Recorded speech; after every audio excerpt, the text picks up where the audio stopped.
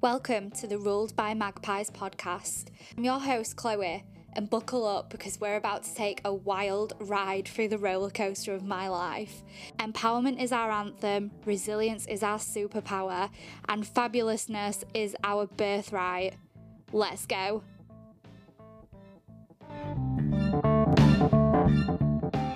Hello.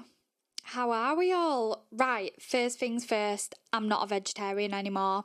I could not hack it. We did 12 solid days of hunger and flatulence before I said enough is enough.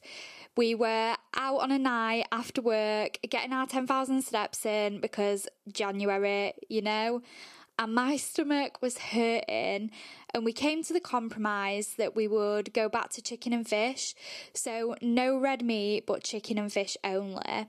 The thing is, right, I exercise a lot. I go to classes which are strength based around 4 times a week. I work out at home in between, walk the dog.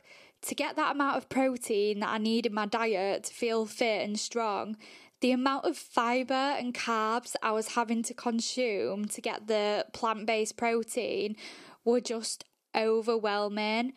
Honestly, your girl's working out 10 times a week and putting on pure pounds. I felt like one of them big old muscle fellas in gym in bulking phase. I mean, I'd happily enter a bulk phase. I just encountered some serious issues when it came to the cutting phase because food is life and I don't have enough discipline to sacrifice taste. I've also got a funny relationship with eggs, and I think these fellas eat a lot of eggs. Egg whites and all, like I've seen them in the supermarket where there's loads of egg whites in a carton and you can just buy pure egg whites. Oh, that's wild. I like egg yolks, me, nice and runny, or like jammy if you know what I mean. Not fully cooked, but not runny, kind of like spreadable. But that white bit, ugh, yeah, that's the bit with the protein and without the cholesterol. The yolk's got all the cholesterol in and no protein. Get in the bin, not for me. Anyway, apart from my diet, which I won't keep harping on about every week, I promise, it's been a busy old week. So my CIC Lift are sponsoring an event this weekend, so I've been on merch making duties.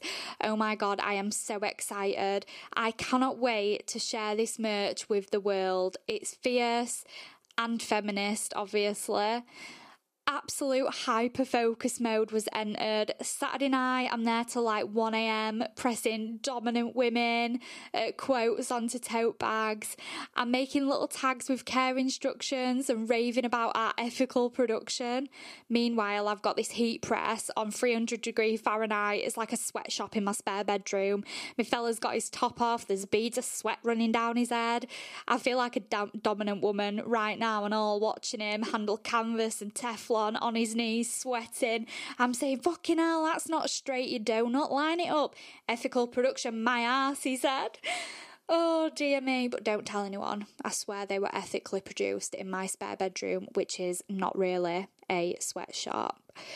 So he bought the heat press off Gumtree. It's like a big heavy machine with plates on either side that heat up like an iron, and then you clamp it down and heat transfers vinyl onto the material.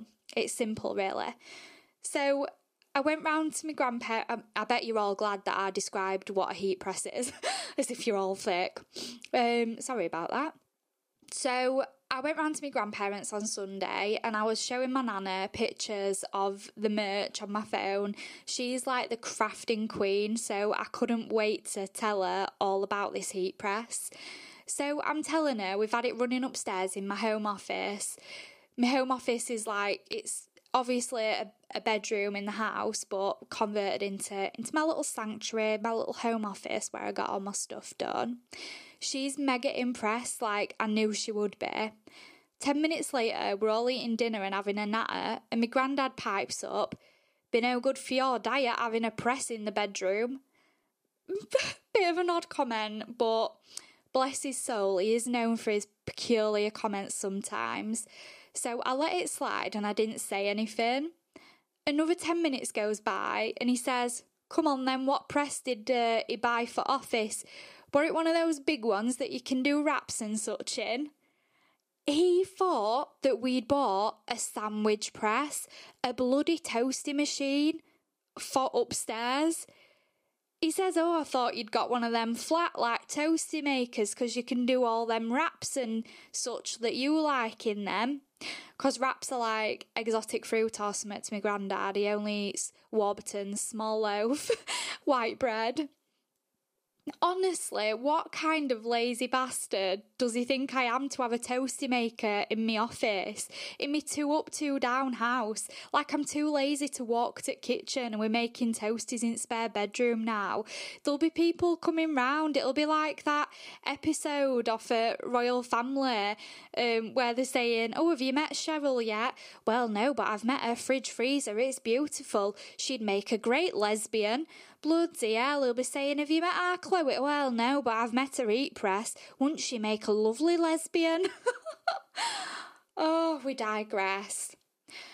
So, this upcoming event, the thing that I am most proud of with this upcoming event that we're sponsoring is that we have truly managed to deliver on our commitment to help facilitate economic opportunities for women.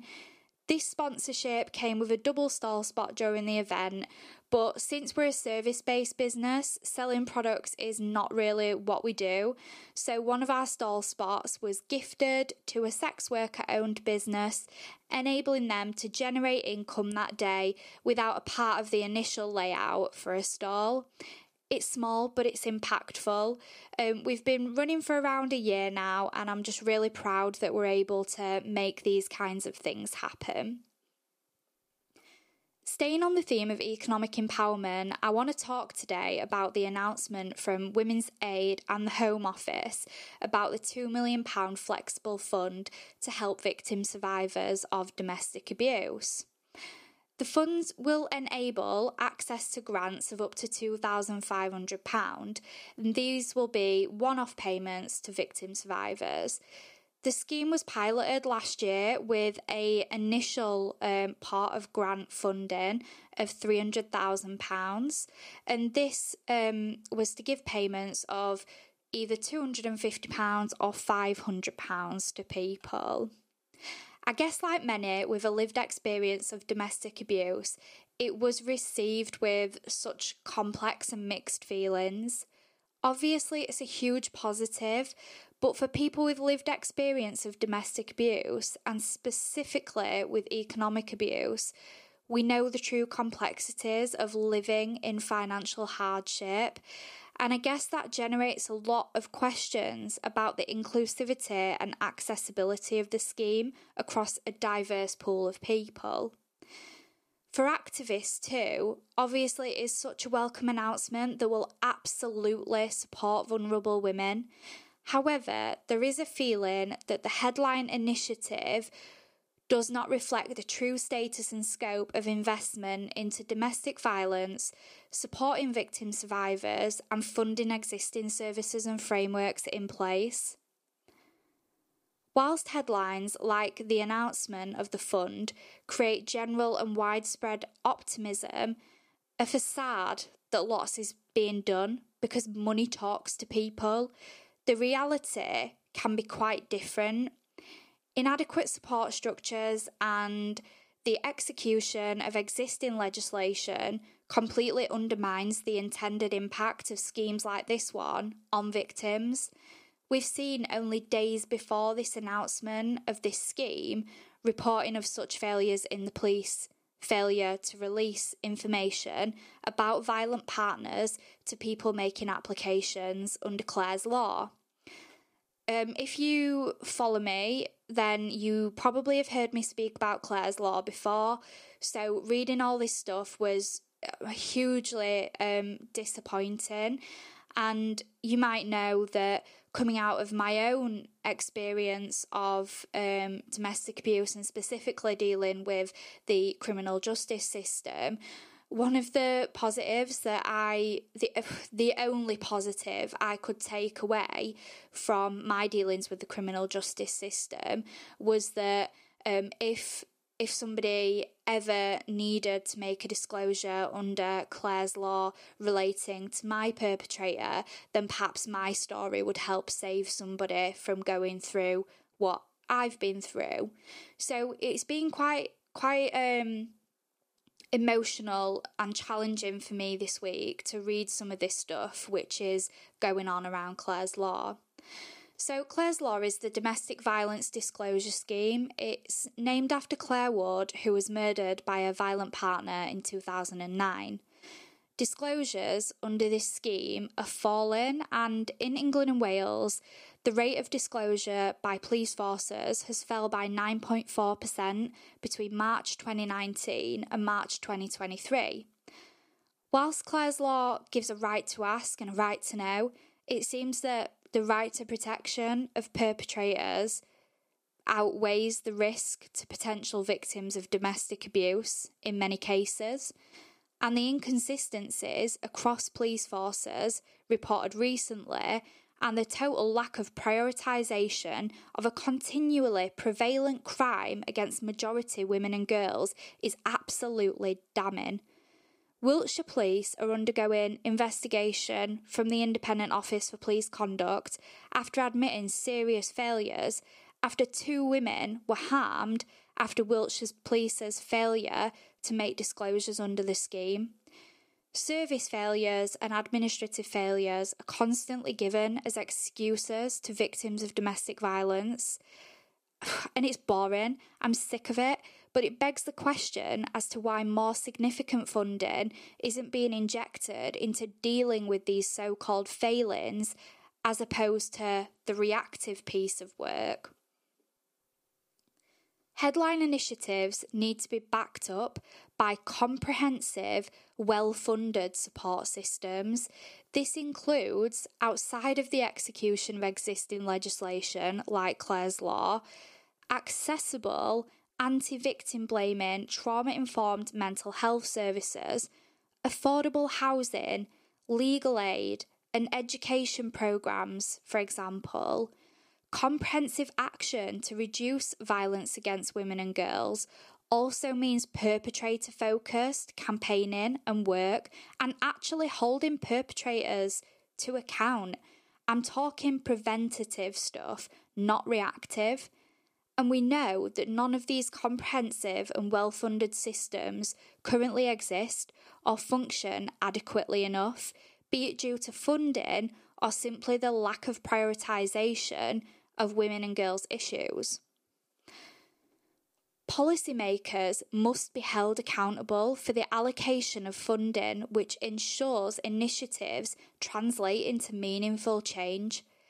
I've read the Emergency Fund Evaluation Report from Women's Aid, exploring the research and findings of the pilot fund of £300,000 last year.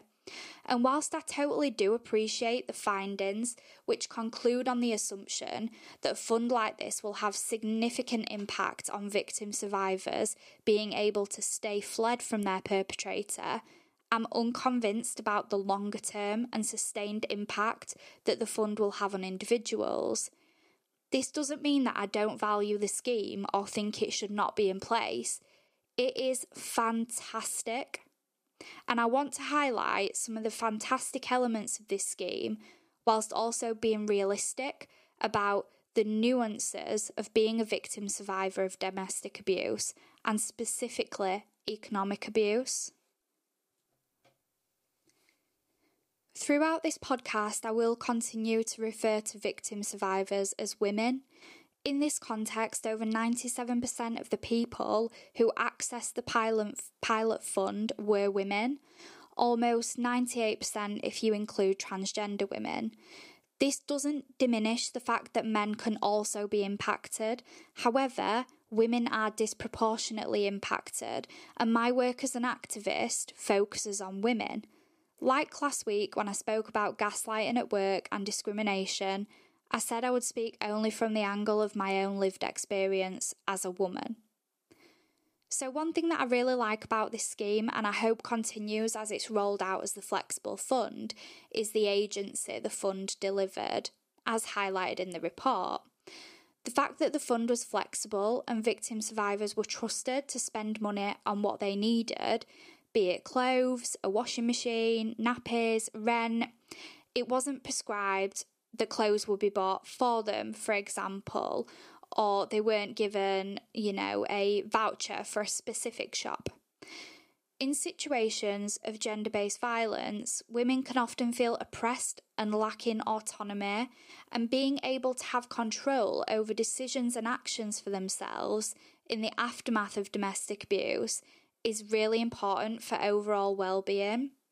Being able to decide about how you spend a grant like this, which is given to support you in the most vulnerable of circumstances, reinforces the confidence that you do have the capability to manage your own welfare.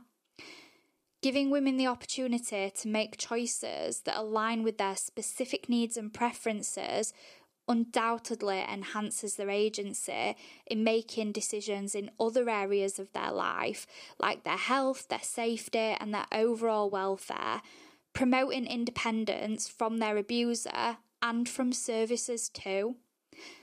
By fostering agency, the scheme supports survivors in breaking free from a cycle of abuse.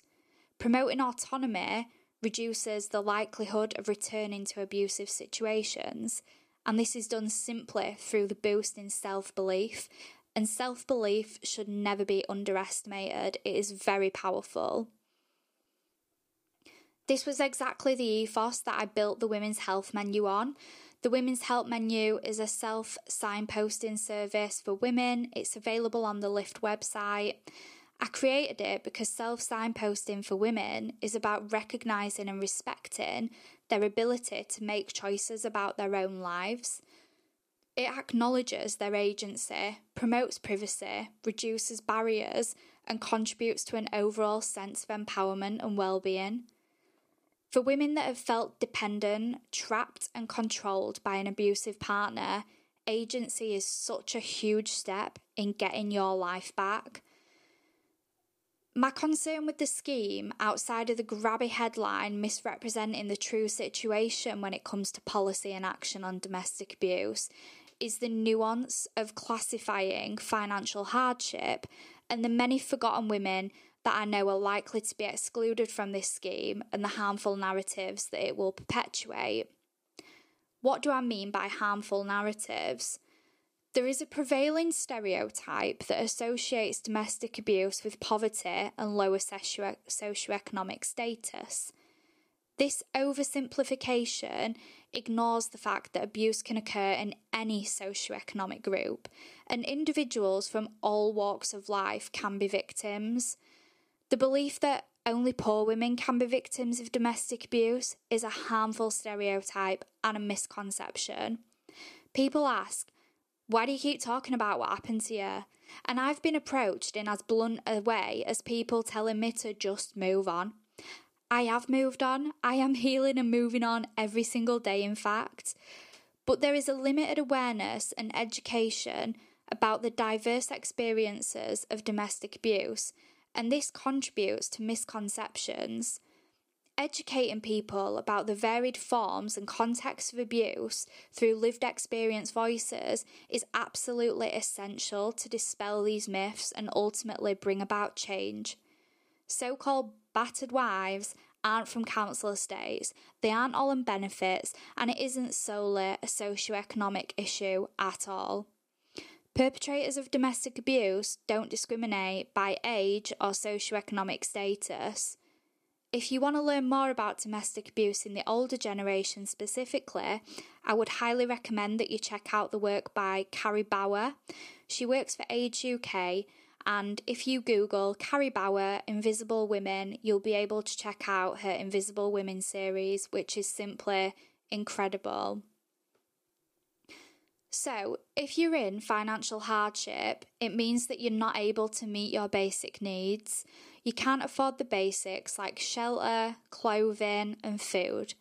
Typically, this is associated with unemployment or even a lack of stable employment.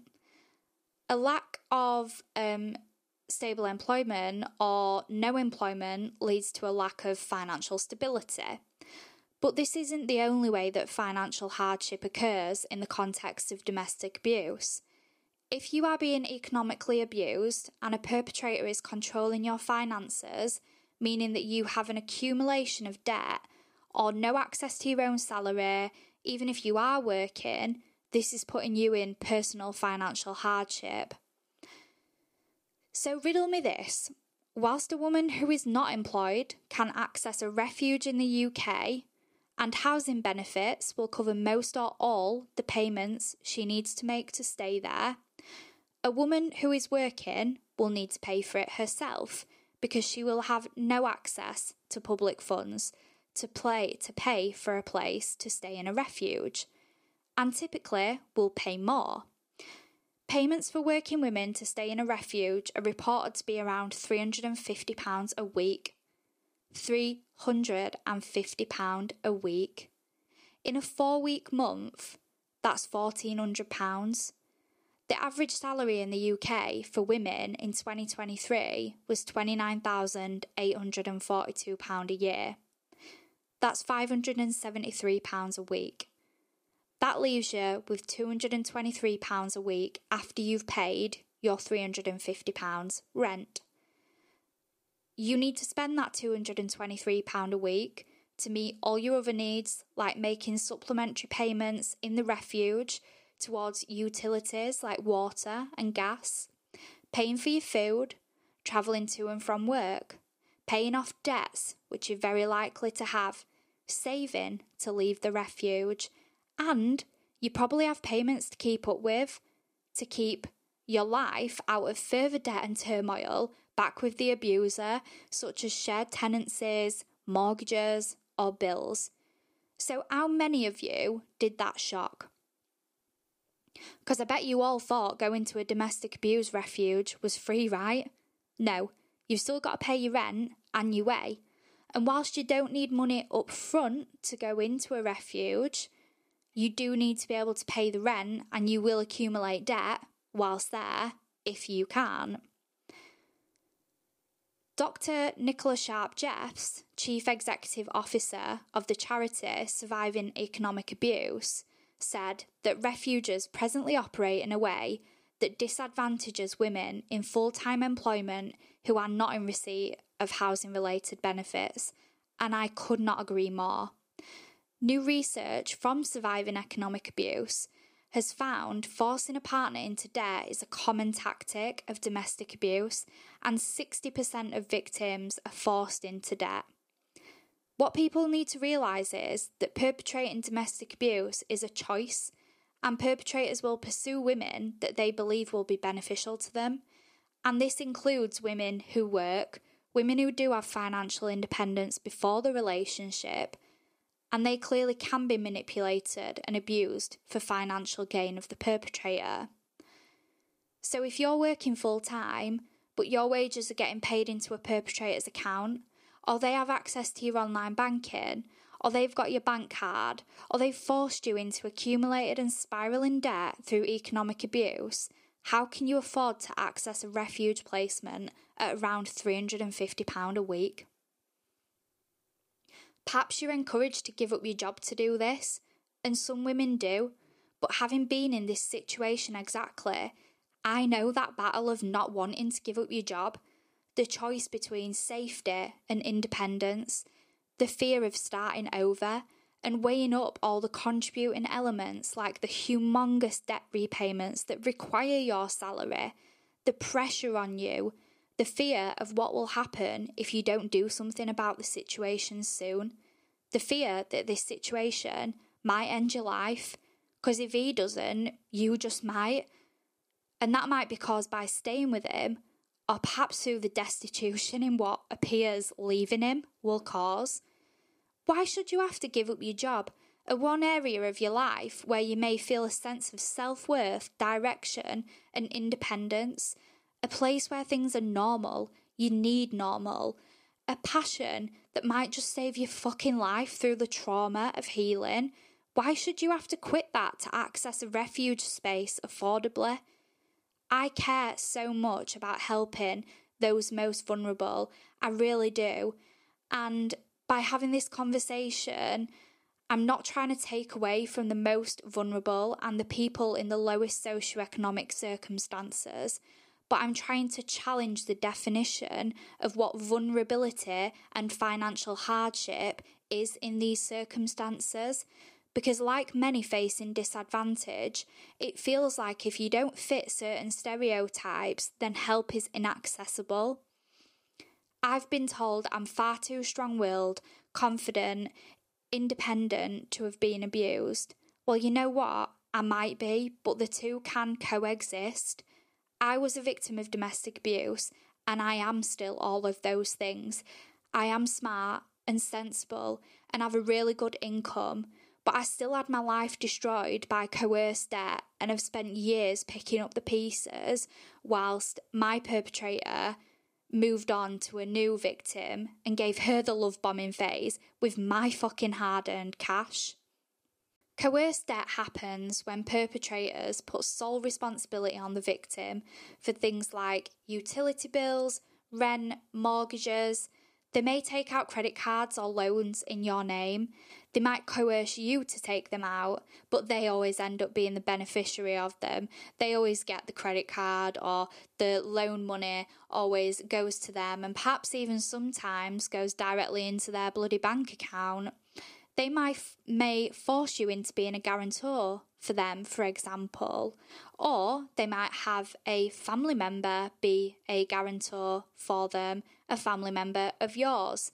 So leaving their failures always down to you to resolve. They get to have a lovely lifestyle of nice shiny things, and you must deal with the creditors and bailiffs and the panic and the stress and the anxiety and the worry. And this carries on and on and on for years afterwards. You pick up the pieces and they move on with their lives with absolutely no consequences. And I know all about this, right? Because it happened to me. I'm open when I talk about it, and some of you might know, but I left domestic abuse with 6 CCJs and probably around 20k worth of debt. I used to say, oh, I'm so lucky I've been able to sort all this out, but fuck that, I'm not lucky. I worked my arse off night and day to get out of that situation, and I shouldn't have been in it in the first place. Deal with bailiffs? Have I? After leaving domestic abuse, I was getting my life seriously back on track.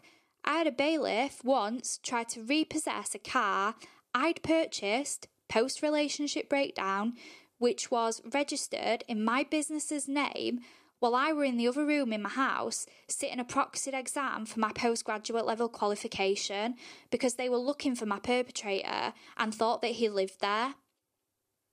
Did I pass the exam though? Yeah, I fucking did. And that's what living with trauma and in survival mode is like. The superpower. Oh, don't get me started on it. Watch anyone tell me now that I can't do something. Hang on, you don't know what I've done and under what pressure, hun. I'm not sure I'll be using this example of working under pressure in an interview anytime soon, because, you know, stigma. But, hell, I wish I could.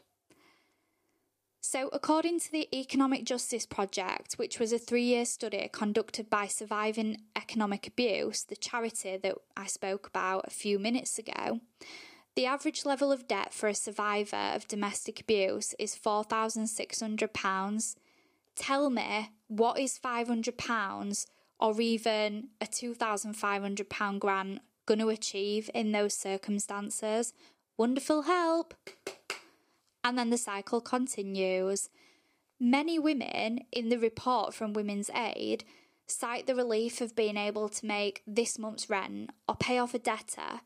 But what happens next month when the rent is due again?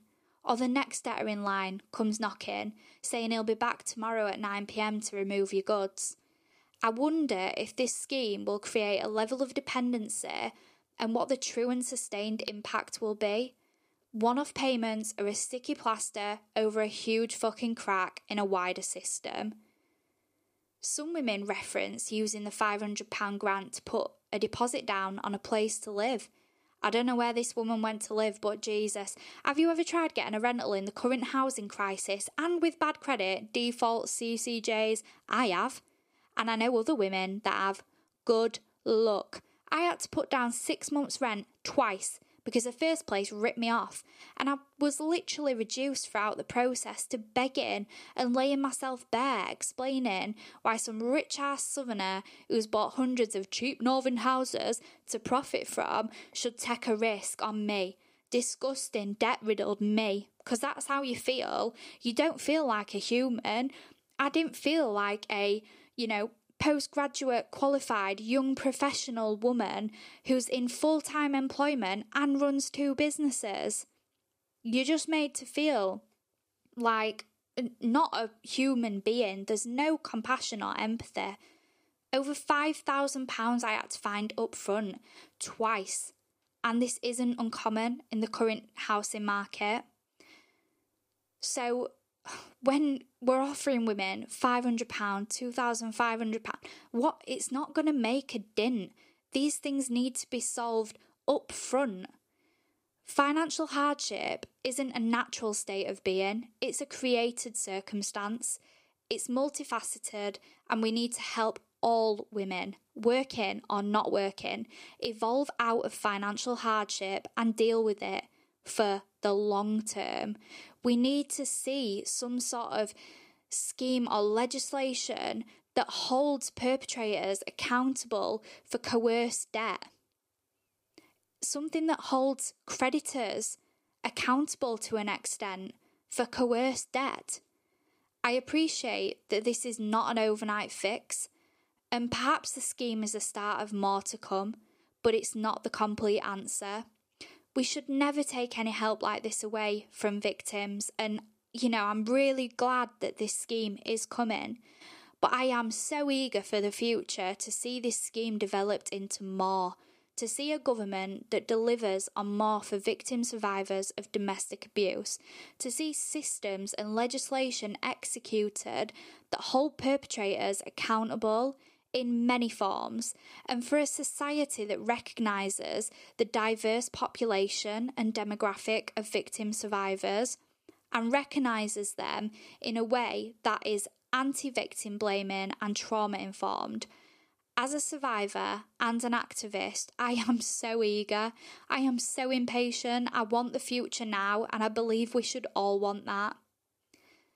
On that note, please keep tuning in, keep listening, keep sharing, showing your support, listening to these stories, and amplifying lived experience voices aids us in reaching that future, and I truly appreciate every single one of you. Ciao, ciao!